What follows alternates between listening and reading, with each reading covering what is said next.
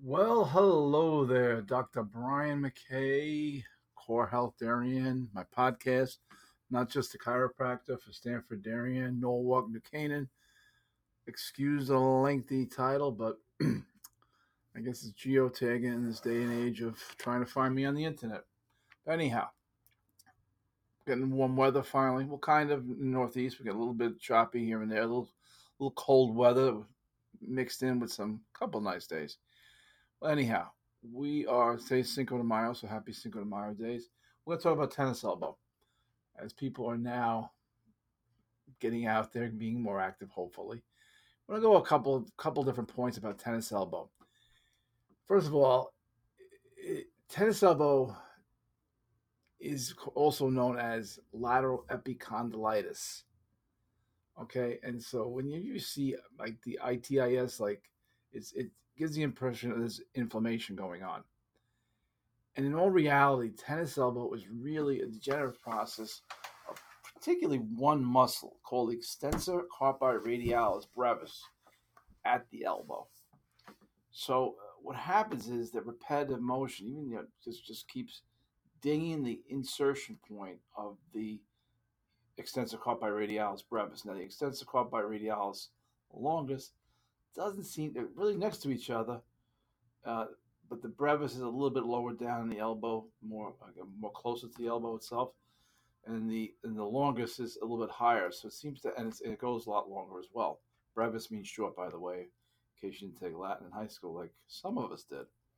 So it's really not an inflammatory condition. So when people go and get a cortisone shots take out inflammation. Well, you're probably not in the right.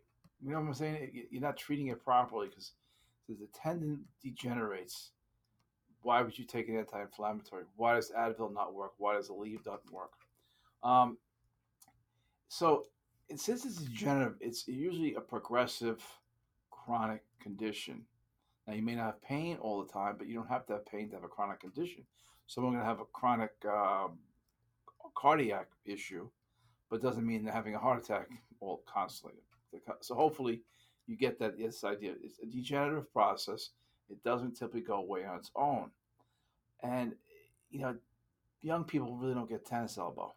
And again, let's just use the other name, lateral epicondylitis, not to be confused with medial epicondylitis. And epicondyle is your basically just think as your elbow. Medial epicondylitis is golfer's elbow. Topic for another day. Similar, but different side. The outside portion, like if you stand up and you turn your thumbs out to the side, you medial is the one elbow closest, lateral is one furthest away. So lateral epicondylitis, aka tennis elbow, medial epicondylus, aka golfer's elbow. And so usually it's seen, middle age, and it's kind of like rarely seen in the elderly. I think at that point there's enough aches and pains as you get older that you kind of forget the tennis elbow or you stop playing. Um, in some cases, it does go away on its own.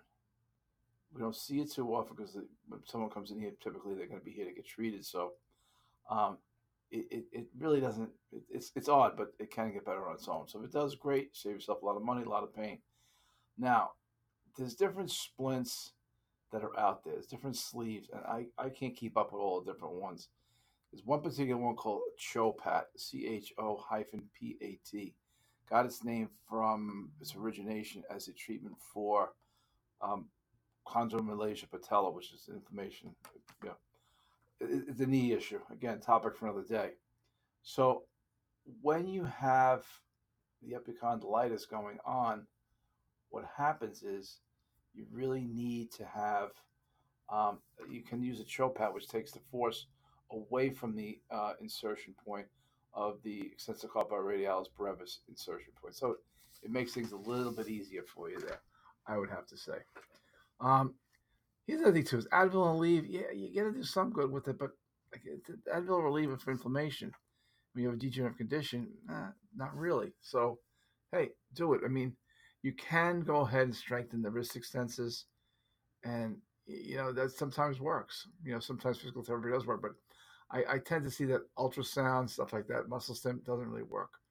Um, and here's the thing: is people go for the steroid injections, but they also have the ability to weaken the tendons.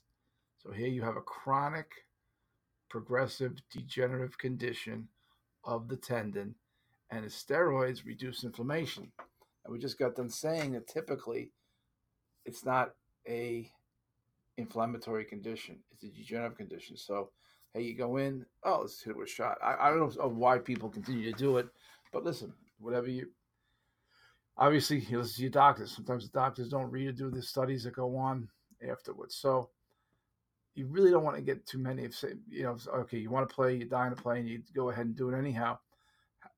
What happens is you're weakening the tendon. So over a period of time, you're gonna be doing more damage to that. So that's kind of what the takeaways here is. Um, we started to find that using shockwave therapy can really make a difference because it enhances blood flow. Enhanced blood flow, another term is called angiogenesis. So angiogenesis brings blood to the area and allows for that regenerative process to really start to reverse out. So not only is it a very painless treatment, it's a very effective treatment, a lot quicker. So I would say shockwave therapy, but then again, I use shockwave therapy. I don't do cortisone injections. So you have to understand my point of view on the thing is. But the other thing is, tennis elbow can be helped. There's a number of different ways to do so. Shockwave therapy, I think, is hands down the best and fastest way to do it. But again, you may want to take the steroid injections. So I'm Dr. Brian McKay, not just a chiropractor, but Stanford Darien Norwalk New Canaan, and I would welcome any questions. My number is 203-656-3636, 203-656-3636. Have a great day and happy Cinco de Mayo.